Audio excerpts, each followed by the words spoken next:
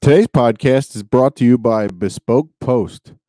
Bespoke Post is a monthly membership club delivering awesome boxes of top shelf goods from under the radar brands and small businesses. It's free to join. Every month, Bespoke Post introduces their members to cool new products such as outdoor gear, barware, home and kitchen goods, clothing, and even oysters, based on a preference quiz they fill out when signing up. Here's how it works. You'll get a box assigned to you at the start of each month based on your preferences, and before it's shipped, you'll get a preview of what's to come inside to decide if you like it. You can 1. Keep it, 2. Swap it for a different box or offer, or 3. Skip the month entirely for absolutely no charge. You will only pay for what you want. The box lineup changes every month, so you will always have a chance to find something new you're really into. And there's always free shipping, easy returns, and no hassles ever. You can unbox something new every month in a club hundreds of thousands strong. To get 20% off of your monthly subscription to Bespoke Post, use code Casey and Ray 20 at checkout. That's code Casey and Ray 20 at checkout. This podcast is part of the Deluxe Edition Network. To find other great shows on the network, head over to deluxeeditionnetwork.com. That's deluxeeditionnetwork.com.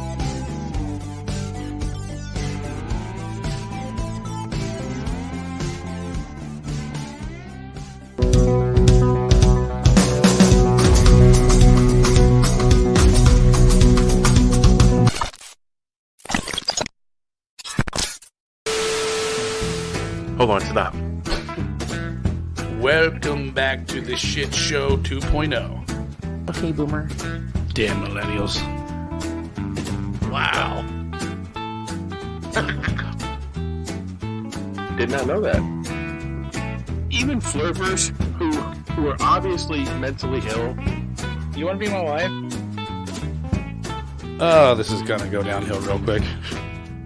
What is going on? And welcome to Take On the World with Casey and Ray. And me, Mike D. What's up? I was lost there for a second.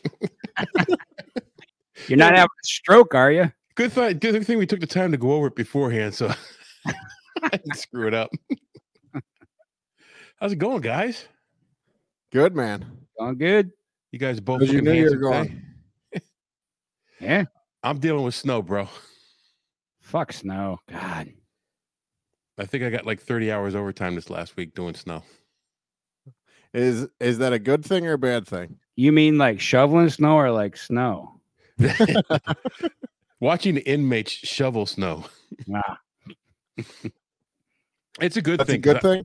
I'm gonna when I just take comp time and I cash it out all at once, and that'll pay for my trip to Belize. Nice. Yeah. So That's when he's shoveling the other side. Yeah, shoveling the booger sugar.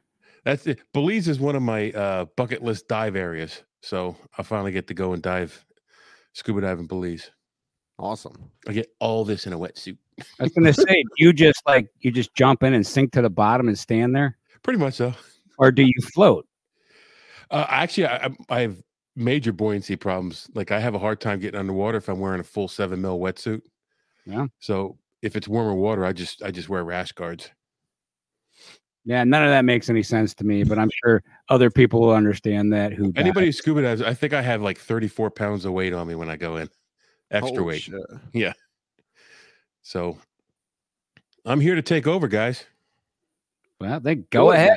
Yeah, we just gonna sit here and drink beer. Okay, that sounds like fun.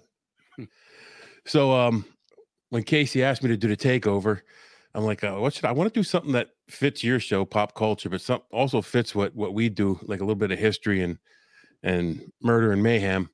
So I picked the Bob Crane murder, which now I'm sure Ray was a Hogan's Heroes fan.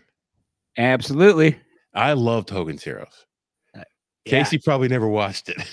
Anytime that the toilet flips up and there's tunnels underneath it and people are escaping and all that, I'm all in on that. Yeah, that was all good. So I don't remember the murder. I was like 8 years old when it happened. So, but I remember like the aftermath and the trial of the person who was accused of it. So I'm gonna give a little history of Bob Crane, and then we'll get into what happened. The history is very important to the possible motive for the murder. So Bob Crane was born July 13th, 1928 in Connecticut. He started playing drums at a young age. He played in a band, the orchestra, marching band, and the jazz band at school. In 1948, he enlisted in the Army National Guard, and he received an honorable discharge in 1950. In 1949, he married his high school sweetheart, Ann Tiersen. Probably pronounced that wrong. They had 3 kids, Robert, Deborah, Karen, and he was murdered on June 29th, 1978. So I was 8 years old. You were around at that time, right? You were a little youngster at that time, right? What year was that? 78. What? Yeah, I was 6, but I'm a very advanced individual, so Yeah. I'm pretty familiar with this story because I find it fascinating. Yeah, there's a lot of cool shit with it. I didn't know anything. Like Mike told me, but I just asked Mike the other day, what are we going to talk about? And he told me, and I knew the name, but I knew nothing about it. And yeah, wow, what a fucking story! Great story to pick, man. Did you actually watch Autofocus? I did. I watched Autofocus just Okay. today. Great movie, and like I'm sure we'll get into it. But you mentioned like the drumming. Is Greg Kinnear a real? Was he a real drummer? Does anybody know? Because I mean, he looked pretty good at doing that. I'm not sure. I never saw Autofocus. Quite honestly, anyone can pretend to play the fucking drums, Casey. Okay. I can play the drums. It's not that fucking difficult.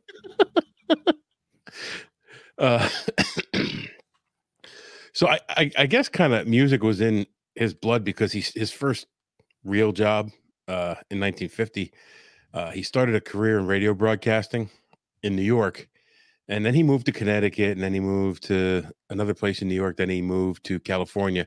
Every place he went, his show was like number 1, and every time he moved, he would better his position. He started out as a DJ, right? A DJ, yeah. And he would like play drums in the. He would do interviews, play drums. He'd do just all kinds of wacky shit. He was a witty dude in real life. And I guess for that time he was handsome. I think I look better, but that's me. So he was very well received by everybody that he worked with. He was very well received by his guests. Everybody thought he was cordial and kind. And to the most part, he was. Even with the stuff that comes up later with his family, his kids said he was always a great dad. Like he might have been a shitty husband, but he was always a great dad. Yeah, well, who's a good husband? Truth. So when he moved to LA, he quickly became the cornerstone of their rating surge. And he was interviewing like Marilyn Monroe, Frank Sinatra, Bob Hope, like all A-list people. And because of those interviews, it got him connected to the movie business.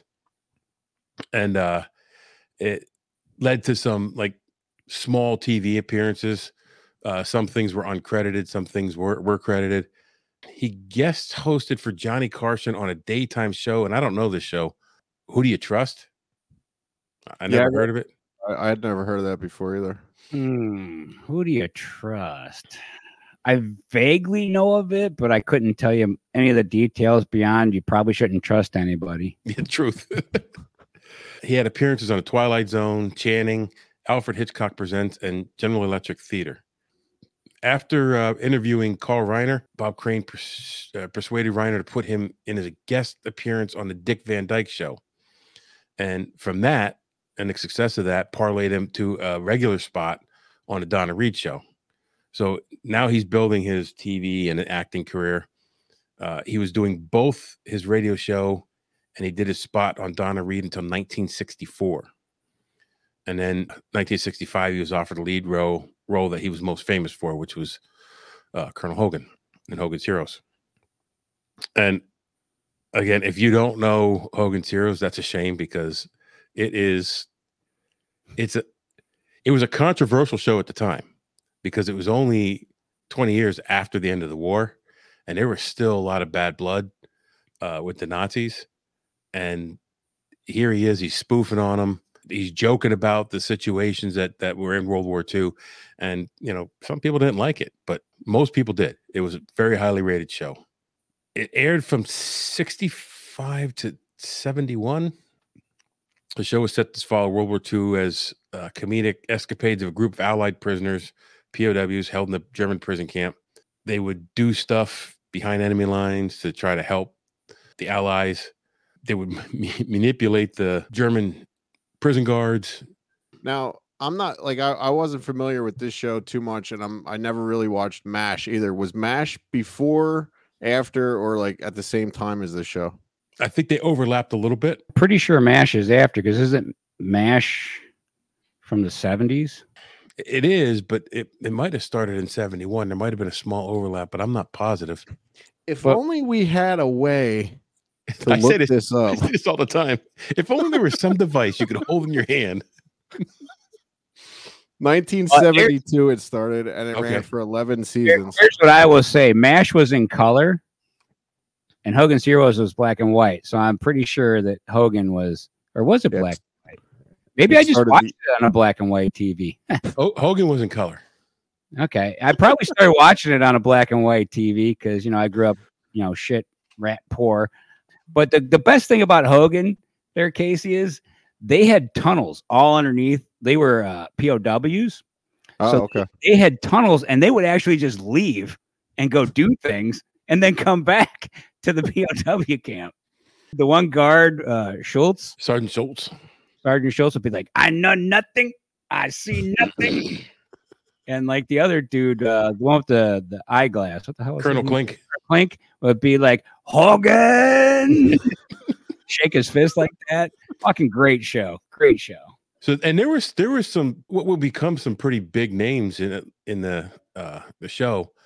Werner Klemper was Colonel Klink, and he was nominated 5 times for daytime Emmys or primetime Emmys. He won twice. Sergeant Schultz, it was John Banner, and I know he was in other stuff. I just can't. I didn't write it down. I don't remember it. And then Richard Dawson was in the show. Yeah. So, and he actually took somebody else's place. Mm-hmm. He wasn't. I don't think he was in the first season, and then they brought him in, and he took someone else's place. He's most notable for his role in The Running Man. Yes.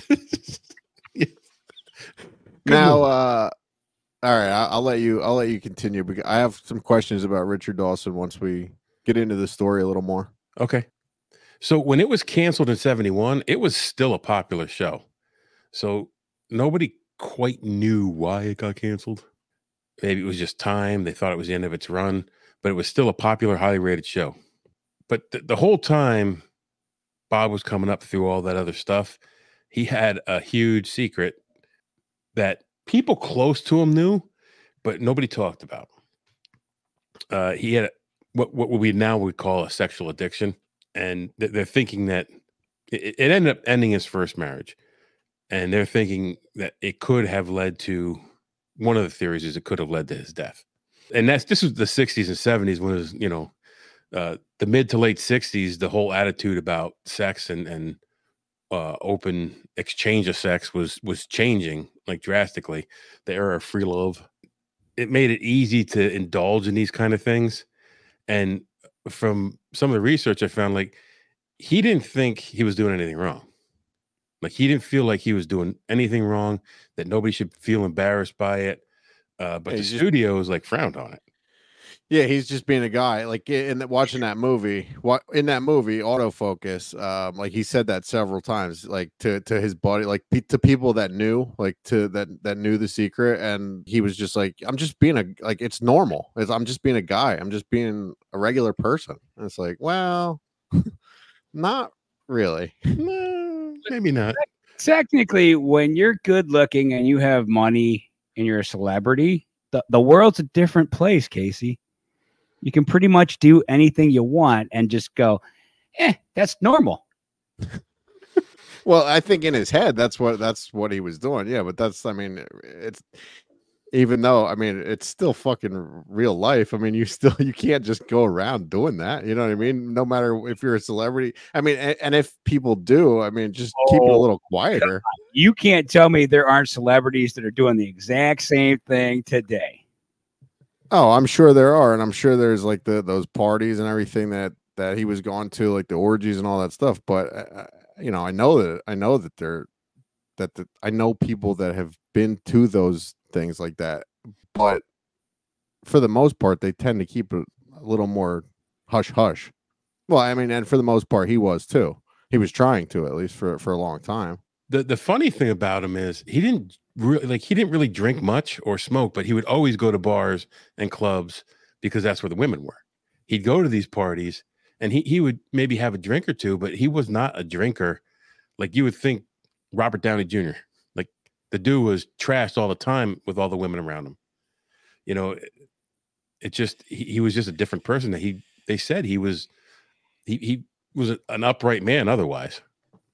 So about that time is when home electronics started becoming a thing. That was too expensive for the regular person, but for a celebrity, it wasn't that hard to get. And Richard Dawson introduced Bob Crane to John Henry Carpenter. Yeah. And so nobody confuses it with the John Carpenter from the movies. It's not the same guy. In fact, somebody was arguing with me. I was talking to him about this at work, and he was arguing with me that no, it's John Carpenter, the movie guy. I said, no, it's not. No, bad people always get 3 names. Yeah. Yes. And that John Carpenter he passed away in like I think 2000s, early 2000s. But all right, so you mentioned Richard Dawson was the guy that introduced him, and that they show that in the movie as well. In the movie, it's kind of a little different. He meets him like in the parking lot, and then he says that he's friends with Richard, and and then they all meet up later. But if that is the case, are we led to believe that Dawson might have been into the same stuff, or no, that he just introduced him to? It's never mentioned. Because Dawson was he was weird. He was always kissing the women on the Family Feud. Yeah, like he was a little creepy as well. Yeah, and I mean that's been commented on in other areas, but there was nothing here that said that Richard Dawson had any part in this, other than Bob Crane and Richard Dawson must have been good friends from being on the set all the time, because Richard Dawson ended up being his best man at his second wedding. Yeah. So this John Henry Carpenter, he was a regional sales executive for Sonycom, which later became just Sony.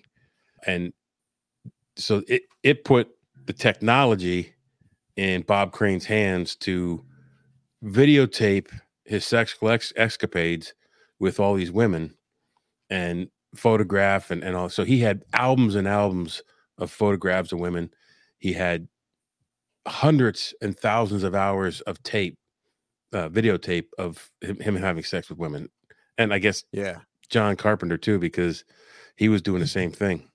Yeah, and together they were like John Henry Carpenter was filming him, and Bob Crane was filming Carpenter, and they would set it up on a tripod and film themselves with women and together. And that was also I had read that it had been questioned whether like he was bi or not, that he possibly might have been having relations with that John Henry Carpenter as well. But in the movie, they're watching one of their tapes together, and Willem Dafoe plays John Henry Carpenter, and then I mentioned earlier Greg Kinnear plays Bob Crane. But Bob Crane is like, pause that for a second. Pause that. What the hell is that on my ass there? He goes, can you rewind that? Can you rewind that? And he's like, yeah, I can rewind it. So he rewinds it, and he like gets real close to the TV, and it's like they're real grainy images.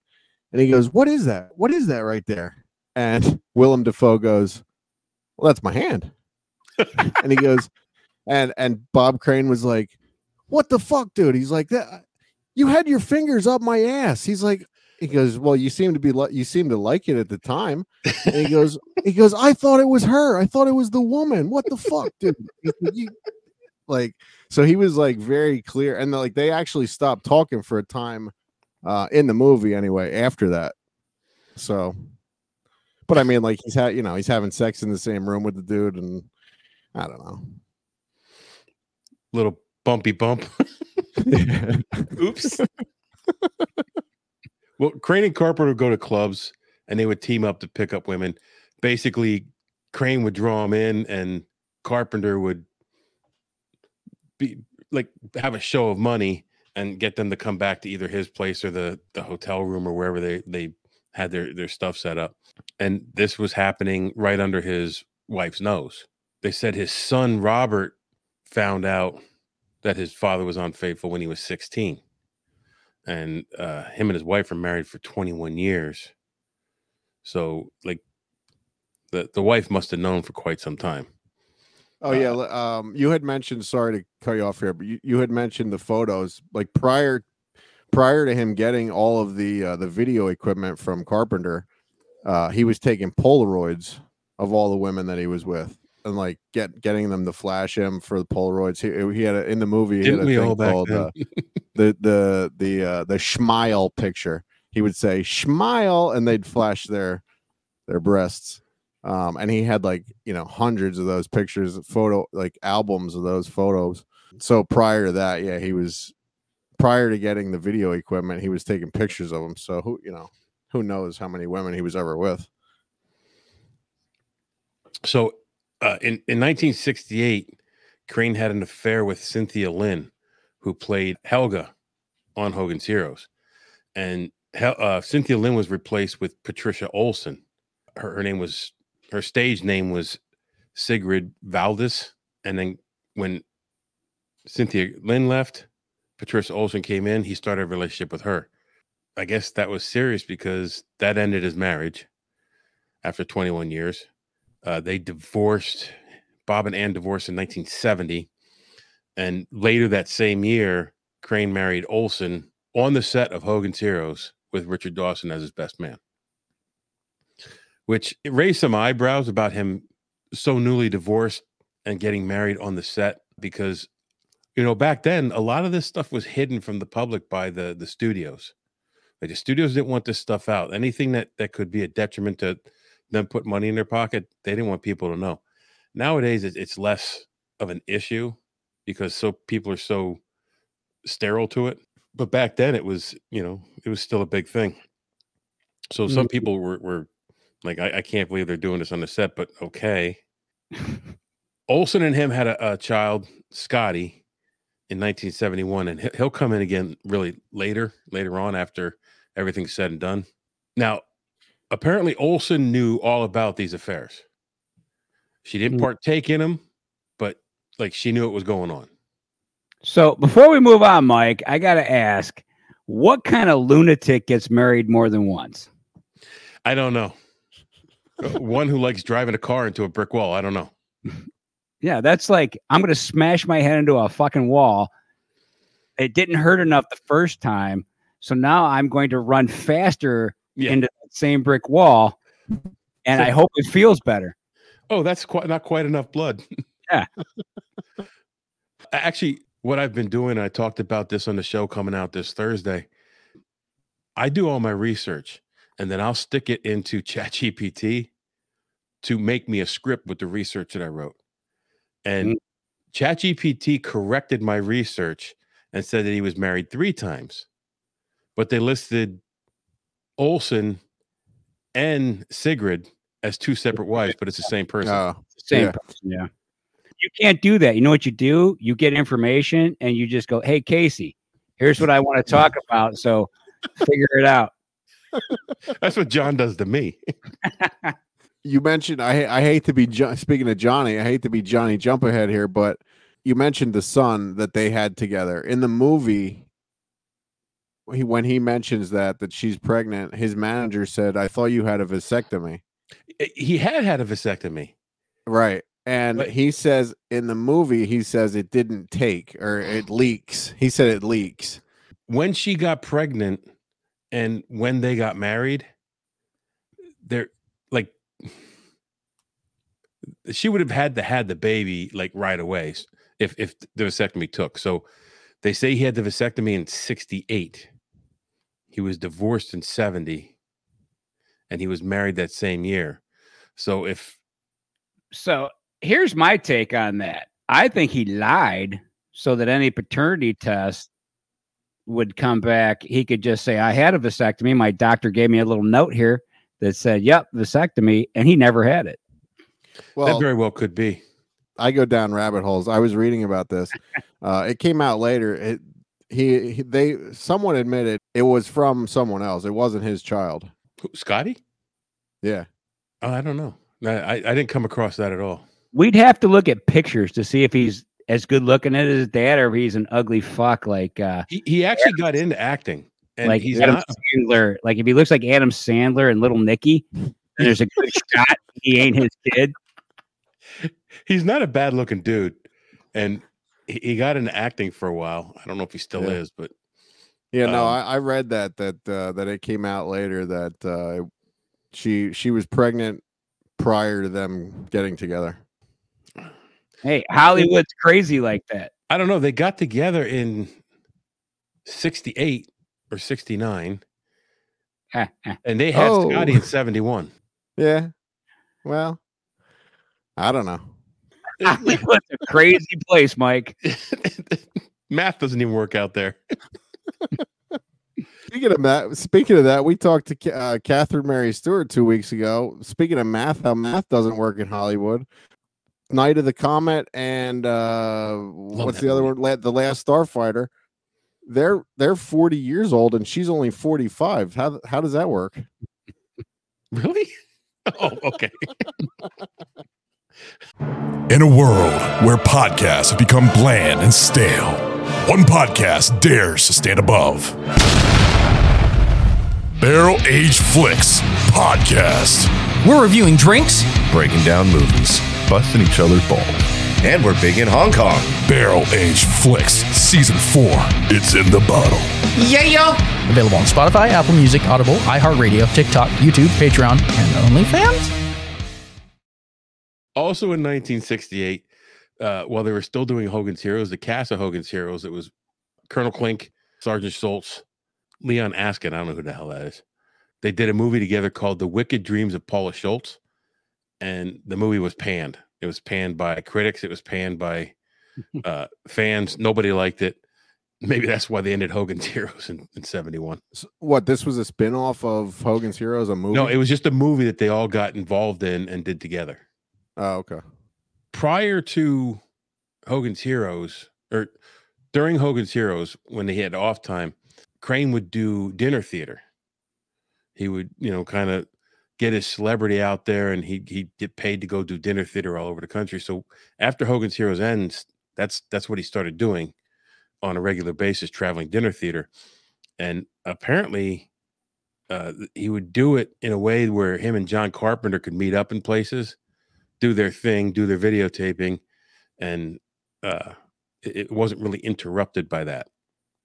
He didn't do much. He had a couple appearances, and then in 73, he was offered a leading role in Disney's Superdad. And the thing about that was he was supposed to be this wholesome, goofy father who was trying to be cool with his daughter's friends. But while he was on the set, he was bringing those photo albums in and like showing them off. Like, hey, look at these titties. Look at this chick I was sleeping with. Look at this.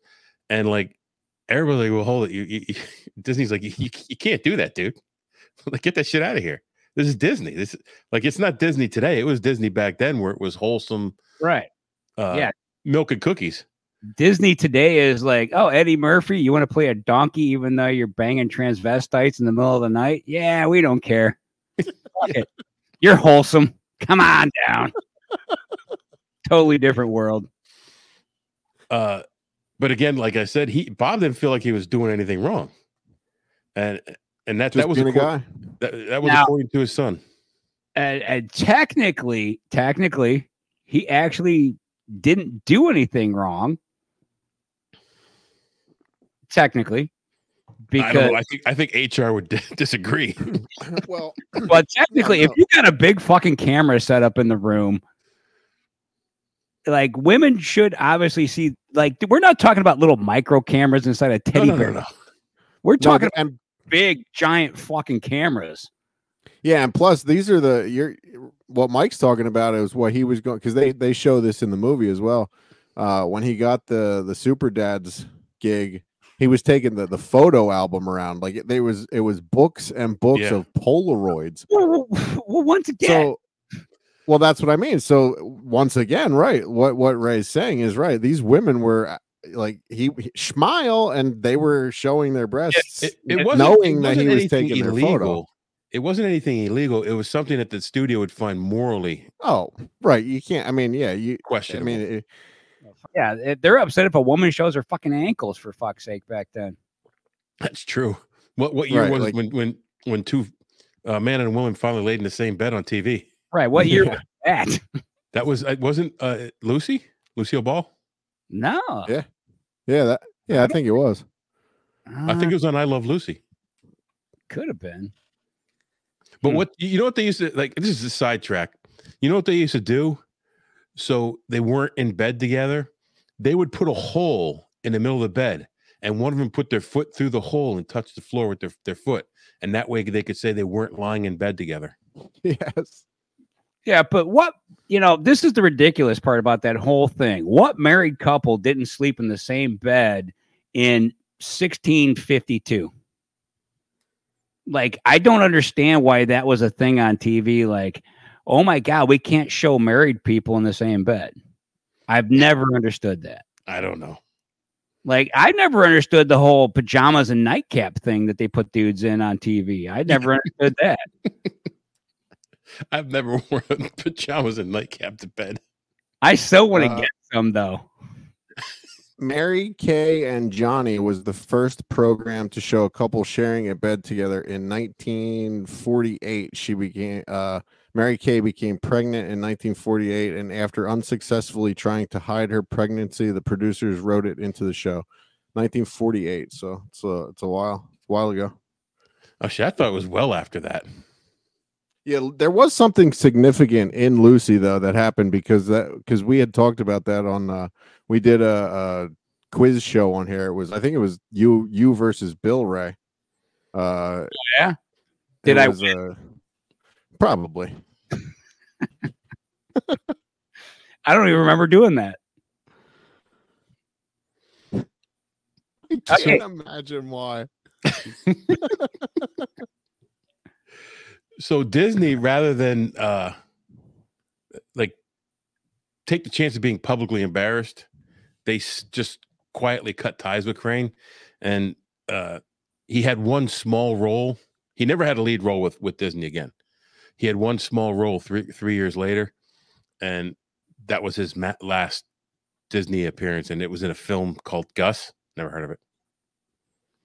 Yeah, did anyone ever see that Super Dads movie? No. Those early 70s, mid 70s Disney movies, and I couldn't do it. Like they just did not. I was too busy watching horror films. Yeah, so he went back to doing dinner theater to make money. He had a couple roles on like Police Woman, Quincy, Love Boat, and I think the Love Boat appearance was his last TV appearance. But all through this whole thing, his activities with Carpenter never ceased.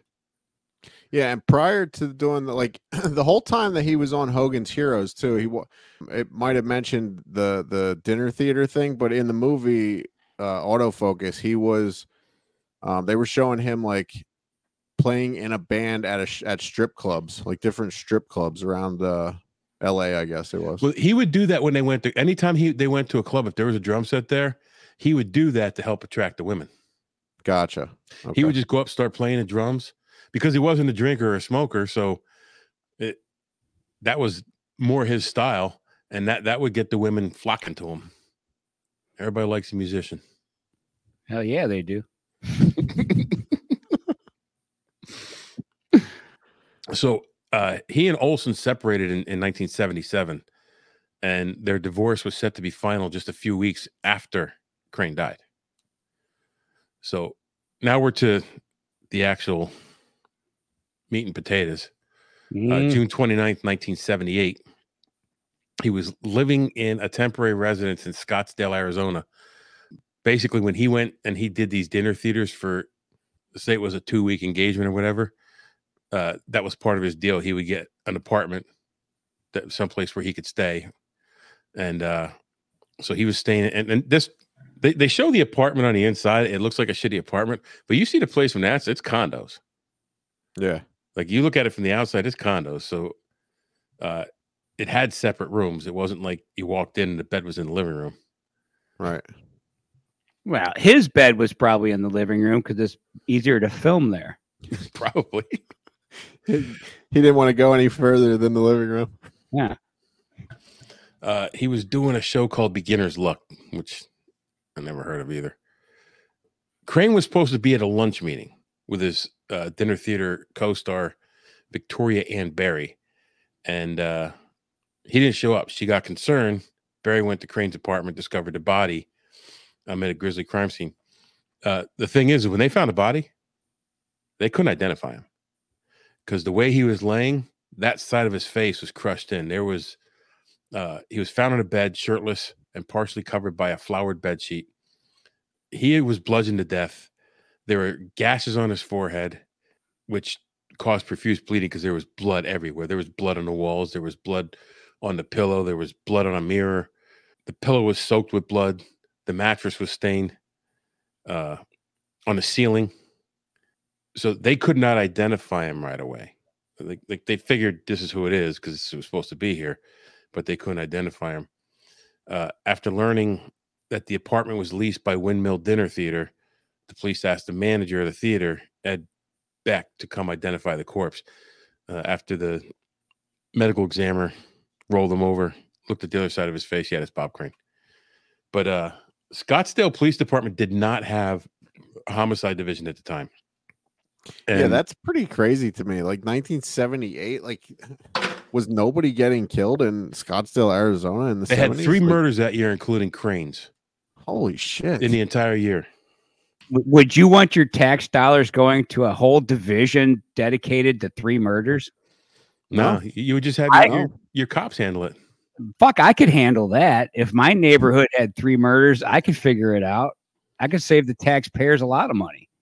The problem was And- the and yet Scottsdale this- Police Department could not handle it. Yeah, They and screwed yet up this is everything. still unsolved. Yeah.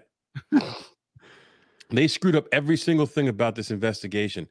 They had called his family, and his family flew in. They let the family, before the crime scene was completely gone through, let the family come through and take stuff out of the room. So any evidence could have been gone. Crane's blood was Not only that, you're contaminating like the fingerprints, everything. Well, keep in mind, though, they don't have DNA testing or any of that shit back then. No, there was yeah. DNA testing, but it was in its infancy. That's what So- I mean. It wasn't real. No, in fact, that was a little Johnny jump ahead because they test the blood 3 times over the next 20 years. Yeah. There was blood on Crane's day planner, which I guess it was close to his daughter's high school graduation because there was blood all over the date. I'm not sure what that had to do anything, but that was in the research. So they used that day planner to get contacts of all the women that he had, because they're going through the apartment now. They're finding all these books with all these pictures. They're finding these thousands and thousands of hours of videotapes. And now this comes to the light of the public. The public knows what he was up to now. Because as soon as it hit the media that Bob Crane was killed in Scottsdale, it became a circus. And the investigators realized, holy shit, we're out of our depth. The other thing about the crime scene, there was an electrical cord wrapped around Crane's neck. And that's a choke or a stabbing usually signifies a personal connection in some way with the victim. The violent and gruesome details of the murder suggest a level of intimacy or personal connection between Crane and his assailant. So I don't know who came in to investigate this after Scottsdale. They don't really say, but they did call for help. It was probably the state police. They're homicide detectives. But by the time they got there, everything was so screwed up. There was evidence mishandled. Blood evidence was mishandled. It was horrible. So when they found out about the videotape equipment, like this is high-end stuff, that discovery led them to John Carpenter, and he quickly became the lead suspect in the whole thing. Not only was Carpenter one of the last people to see Crane alive, the murder weapon turned out to be a camera tripod. And like Casey said, these weren't like the camera I have out here. They were these big ass cameras, and they had big, thick tripods, like almost like studio tripods. They were heavy as shit. Well, that's another thing that I read, though, that it was always said that it was a camera tripod, but they were never 100% sure about that because it was never found. The murder weapon was never found. They had always just assumed that it was a camera tripod. See, now you Johnny'd me again because he always finds some fact that I can't find. That's the shitty thing is that they said, well, that's probably what it was, but you know, yeah, I'm not gonna jump ahead. You go ahead. So they went to they found out that Carpenter had a car rental, and they went through his car and they found blood evidence and tissue evidence in the car. The blood type matched Crane's, but like you said, DNA was nowhere near what it is now. Like they couldn't get any kind of definitive match at all. Bob's son had said in the weeks leading up to the homicide that Crane was saying that Carpenter had become a nuisance in his life and he wanted to end the friendship. Probably Crane got sick of just pulling all the chicks and this guy getting to bang everybody. My theory is that he got now he's not as famous anymore, so he doesn't have the money to throw around. So the hanger-ons have to fucking go. That was also brought up in the movie too. They were like, Bob had said he wanted to like stop it all and give it up and like change his life around and stuff. And that was one of the things. He was like, you know, you don't think you're pulling all these chicks yourself, right? He's like, it's me that's bringing the chicks into you, you know. Yeah. And that's what they were thinking, that he got pissed off and that he's the one that killed him. But yeah, also if Casey put his finger up my ass, I'd probably have some lingering issues with that.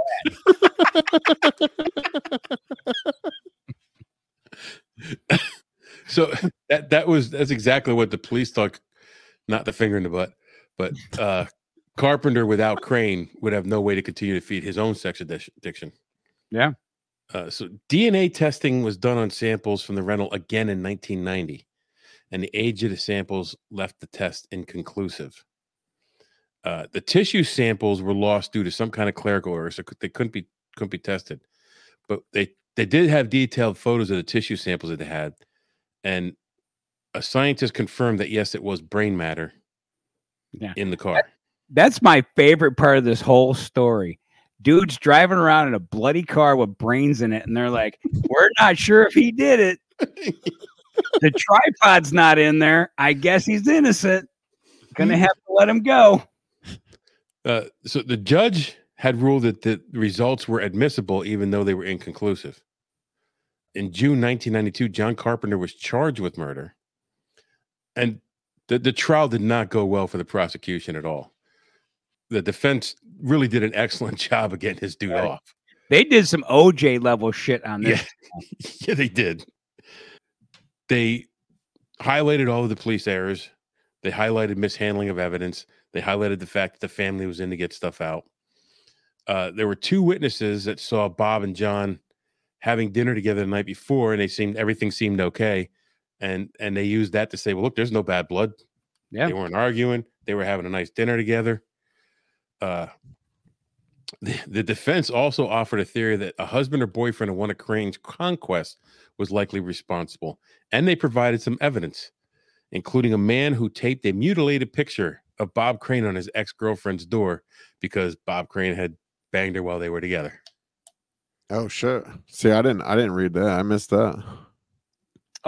I'm sure there's a lot of angry husbands out there that were like, "Yeah, fuck that guy. I'm glad he got his head bashed in." I'm sure there is. Even his ex-wife Ann was floated as a suspect. So, look, there was plenty of reasonable doubt. He was acquitted of all charges. And then John Carpenter died in 1998.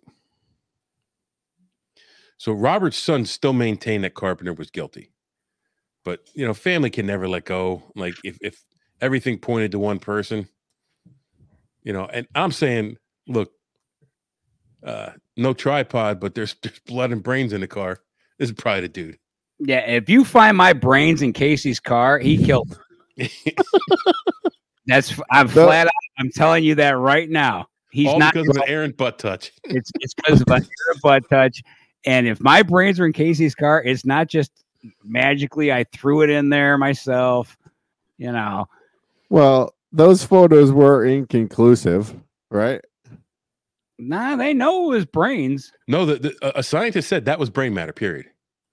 But the cops, who were ill-equipped at the time, were like, I wonder what that is. Okay. I don't know. It might be jelly. I don't know. Maybe they had fucking liver for lunch. I don't know what the hell's going on in this rental. Oh, it's duck liver pate. Yeah. So Robert, Bob's son, offered the theory that Crane's second wife, Olson, must have been involved because she benefited financially more than anybody else. Because the divorce wasn't final, she got everything. Now we're back to Scotty. Good old Scotty. Entrepreneurial young man here. Yeah, he took all the photos into this and videos, and he started a porn website where he charged people to watch Bob Crane bang chicks and look at the boobies. $19.95 a month. BobCrane.com. It's not there anymore. I looked. What they eventually did is it ended up being a memorial. Like, the family was outraged, and it went on for years, and then it ended up being a memorial page, and then it just disappeared. What I don't understand is why Bob didn't have enough foresight to see that he could have sold the videos and made money, and he wouldn't have been broke. And well, in the movie Autofocus, and I'm not sure if you're going to go there or not because we're already past his death, but he had mentioned to John Carpenter they were going to try and make a porn movie with like another with another famous actress, and Carpenter was like, she would never do that. She would never do that. And Crane was like, she's an actress. She'll, if we pay her enough, she'll do it. And that was when he got Super Dads. And then Carpenter was like, oh, well, I guess we're not going to do that now. Oh, shucks. So we mentioned the 2002 film Autofocus. The critics loved the film. The fans thought it sucked. I never saw it. I thought it was okay. I wouldn't mind seeing it redone though. Like, this is a movie where I wouldn't mind seeing a newer, modern take on it with more information. It's a good movie though. Great acting. I love Willem Dafoe. He's a great actor. I do too. I like him a lot. The movie was good, but my problem is with any movie like this, because the family doesn't want their loved one to look like a piece of garbage, that you're not really getting the whole story. Right. There's a lot of pieces that are just going to be missing. His first son and the other two children from the first wife all said that he was a good father. He always tried to make their life, fun. He was always attentive to their needs, that his fame never got in the way of him spending time with them. Not that he was a good husband, but... Well, once again, being a good dad is different than being a good person. It's a weird dichotomy there. Yeah. Like, I don't know what the difference is, but like, there are people who are really shitty dads and everything else in their lives, but it's just a weird thing where there's like these dudes, they're like, yeah, he murdered 18 people, but man, his kids loved him. Took him to baseball practice and got him ice cream. And there's a weird fucking thing there with that. The same goes for like, there's great people too, who are like, great people in their like work life, whatever they're doing outside of life. And they're real shitty dads, Oh yeah. So it goes both ways. So I had mentioned that the DNA was tested twice more. Mm-hmm. In 2015, the Scottsdale police tested the last of the blood samples from the rental. and they found 2 DNA donors, neither of which were Crane or Carpenter. What do you do with that? And there's still no brain matter to test. Yeah, they never recovered that. No. Clerical error. Somebody walked off with it. I got Bob Crane's brain. Yeah, the whole thing is just a giant mess. So here's my advice to people. If you got an ugly friend and you're banging chicks with him, eventually it's going to go south if you're the good looking one. So don't get yourself murdered. That's been my curse my whole life. Right. If you're going to bang chicks with your friend, make sure it's another good looking dude. So neither one of you has to kill either of you. So when I was in the Navy, quick story. This is how me and John always end up going 2 hours. When I was in the Navy, we were up at Great Lakes, and there was a dude, our buddy Ollie from California. He was like this good-looking blonde surfer dude. Like the girls always flocked to him, so we hung out with him. You know, he's okay. And one day something happened. We were in the city, and he got shot in the face, just on one side. It hit his cheekbone, took out a chunk of his face. He went into shock, didn't show up to roll call like 3 days later. And then when he showed up, he hadn't gotten any medical treatment because he was in shock. Just, I don't know how he got from Chicago back up to base.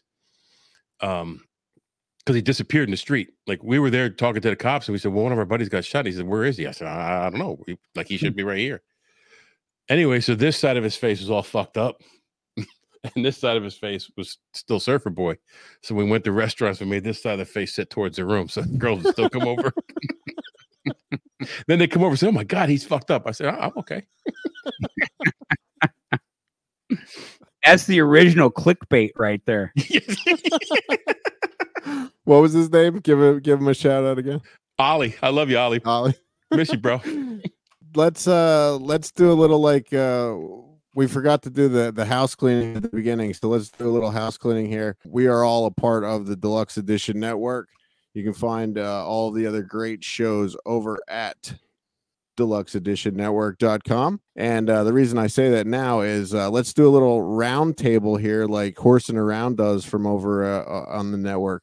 So what's everyone else's thoughts? Let's start with you, Ray. Do you think it was Carpenter? I do believe it was him 100%. I think he was jealous. And when he told him to agitate the gravel and go away, he was like, well, I don't want to do that. So I'm just going to fucking beat your brains in and run off. 100%. Allegedly, because I don't want to get sued. But I allegedly think that it was him. He's dead, so you don't have to worry about it. Yeah, he's probably got family, so. I don't know. I didn't read anything about. I didn't dig too deep into him yet. I will later. Mike, what do you think?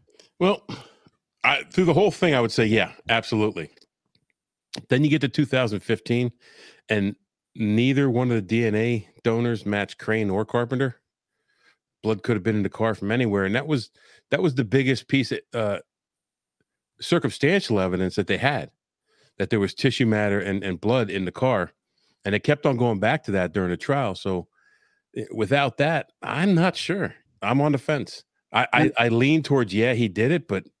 Let me lean you in that direction, though, because we got the cord around the neck. All right. He was obviously killed with that and then mutilated with the fucking tripod, which is a camera tripod, which.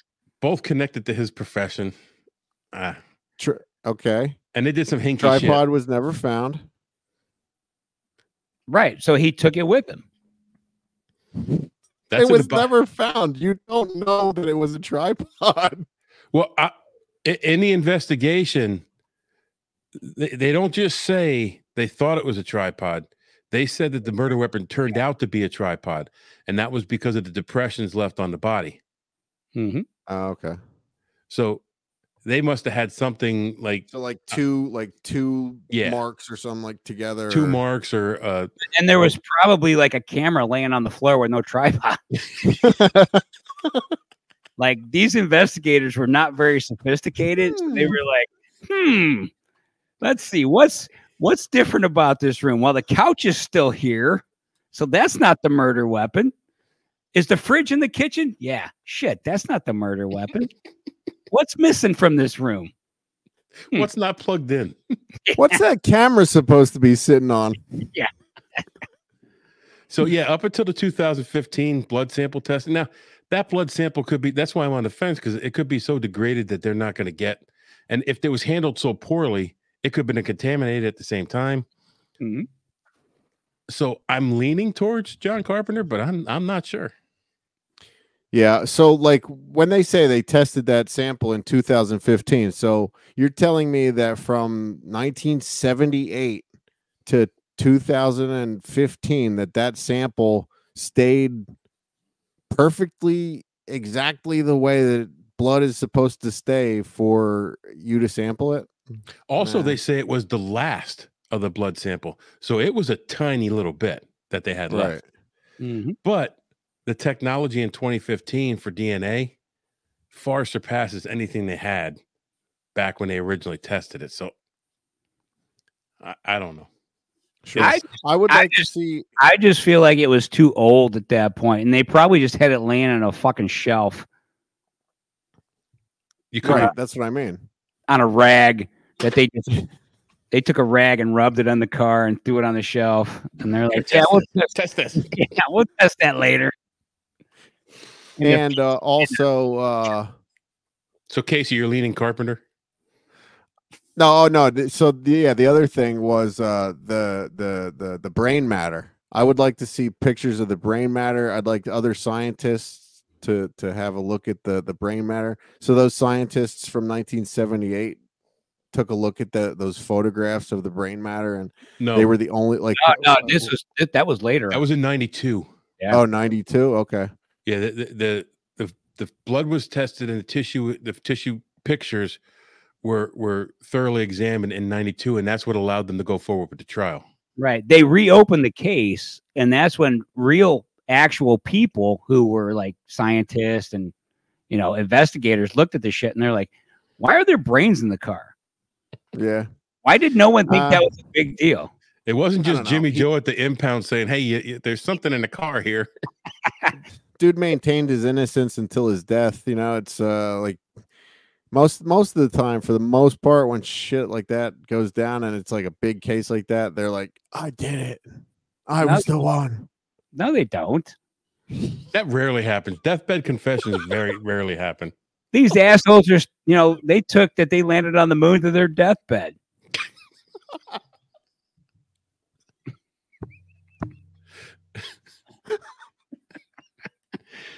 All right, so let's break the news here. Mike and I are going to be starting a Berks County. It's called Berks County Unsolved Deluxe Edition. It's like a true crime thing. Our area where we live, there's a lot of unsolved murders. This kind of like reminds me of one that we'll be touching on briefly. We did it before, and Mike, I think you might have talked about it on your show, and Horsing Around talked about it on their show. But the Gary Redner murder. Yeah. He was a big wig in the Berks County area. His family owned a bunch of grocery stores, but like the word on the street is that he was like sleeping around with a lot of women and stuff as well. Not to the degree that I think Bob Crane was doing. I don't know if he was filming it or anything like that, but one of the speculations is that one of the husbands that caught him or caught the wife is the one that did this. So like that's all the women that Crane was sleeping with, some of them had to be married. Yeah. You don't think one of those dudes got really pissed off one time? And well, at least one did, because he mutilated a picture and put it on his ex-girlfriend's door. Yeah. I don't know if you guys know this, but husbands don't like their wives sleeping with other dudes. I don't know if you knew that was a thing, but it's kind of a common thing that I'm aware of. Right. So why wouldn't one of them murder Bob Crane? Well, I think it's very possible. It's 100% possible, but none of them had his brains in their car. That's true. Well, or brains. we don't know period. that though, because we don't know that because they were so focused on Carpenter. Had they checked the rental car and there had been no blood or brains in it, I'd be like, all right, the dude probably didn't do it. You got a guy who was bludgeoned to death. His head's cracked open all over the wall, and you're driving a car and it's got brain matter in it. I mean, and Allegedly. you've had your finger in his ass. I mean, come on. That's alleged. That's alleged. Allegedly. I don't know. I mean, hey, it's still unsolved. They never convicted the dude, so I should go into Who knows? police work. I think I'd be good at this. I could have solved this thing for them. I would have walked in and said, have any of his friends stuck their finger up his ass recently? All right. We have motive. Guilty. well, we're gonna try to get to the bottom of some more of this because as I do, I deep dive, and I've already reached out to one of the sons about coming onto the podcast. So You did not. We shall see. Scotty? Yeah, so I've reached out, so hopefully hear something back within the next couple days. That would be cool. Yeah, it would. Yeah, and Mike, you're more than welcome to come back for that one if he does agree to do it. I mean, the first thing I'd ask was, how do you feel about your dad running around like that? So that's probably not the question he wants to hear. Well, once again, celebrities all run around. That's what they do. So that it's not that uncommon. Look at how many times these people get married, get divorced. And once again, we interview celebrities, and you're not all bad people. One of the things that I read, I have to preface. I heard your disclaimer before. I have to throw my disclaimer out there. Not all celebrities are bad people, because if you listen to when I talk, you will think all celebrities are bad people. That is not the case. I love celebrities. They are very nice to me. I have never interviewed a celebrity that was not nice to me. dude. Anything else about the Bob Crane Nope, that's it. unsolved We took murder? it on. Yeah, dude, this was awesome, man. Thank you for taking over. Please plug away where people can find you, all that good stuff. You're going to want to check out Take on the World Pod on most of the socials and on YouTube, TOTW Pod. And every Thursday, except for December and the beginning of January, we release a new video podcast. We do this kind of stuff. We do history. We do, like, when I'm with my son, we do nerdy stuff because we're both nerds from way back. And what else did I? Oh, we used to do beer reviews. We're not doing them anymore. I just drink the beer. You should do that. You should still do the beer reviews for for the reels. The one, like a 1 minute reel of a beer review. Tag them, and All you really have to do is just take a sip and go, it drank pretty good. I can drink it. That's good. That's it. That's good. That's a good beer right there. That's the review. That's it. TOTW. Awesome, dude. Check us out. Thank you, brother. I appreciate it. This was fun. Real quick, since we forgot to do it, also the podcasts of the month, go check them out. Bev's Video Kingdom, Barrel Aged Flicks, and the Kindness Matters podcast over at deluxeeditionnetwork.com. If you'd like to check out all of our previous shows, go over to deluxeedition.show. Come over and check us out on Facebook at facebook.com/deluxeeditionpod, or check us out on Instagram at deluxeeditionpod. You can buy a t-shirt at whatamaneuver.net/collection/deluxe-edition. Mike is sporting one of those right there, one of the Den Network shirts. You can get one of those over there as well. Let's see, Ray, what do you got? This is the first edition. First edition yeah. shirt. Oh, I got nothing. Go over to 10 Cent Beer Night podcast on TeePublic and get your official bootleg merchandise for, whatever you want. Just send me a message. You want to take on the world shirt? I'll make you one. Cease and desist on the way. That's how it works. And once again, check out all the other great shows over at deluxeeditionnetwork.com. I can't say enough about the Deluxe Edition Network. I'm proud to be a part of it, and it just keeps growing and growing and growing, and it's great shows on there. So there's something for everybody. Yeah, thank you, buddy. And we just added another one. I keep fucking the name of it up. It's sort of kind of funny or kind of sort of funny. One of those. Sort of kind of funny. Sort of kind of funny. It's a great show. It's a sister and brother, and they are not sort of kind of funny. They are funny. They're a good show. Go check them out. Me and my sister be punching each other. We couldn't do that show. All right, boys. Anything else? All right, guys. That's it. No. Good to Go see you, take Mike. on the world. Later, brother. Later.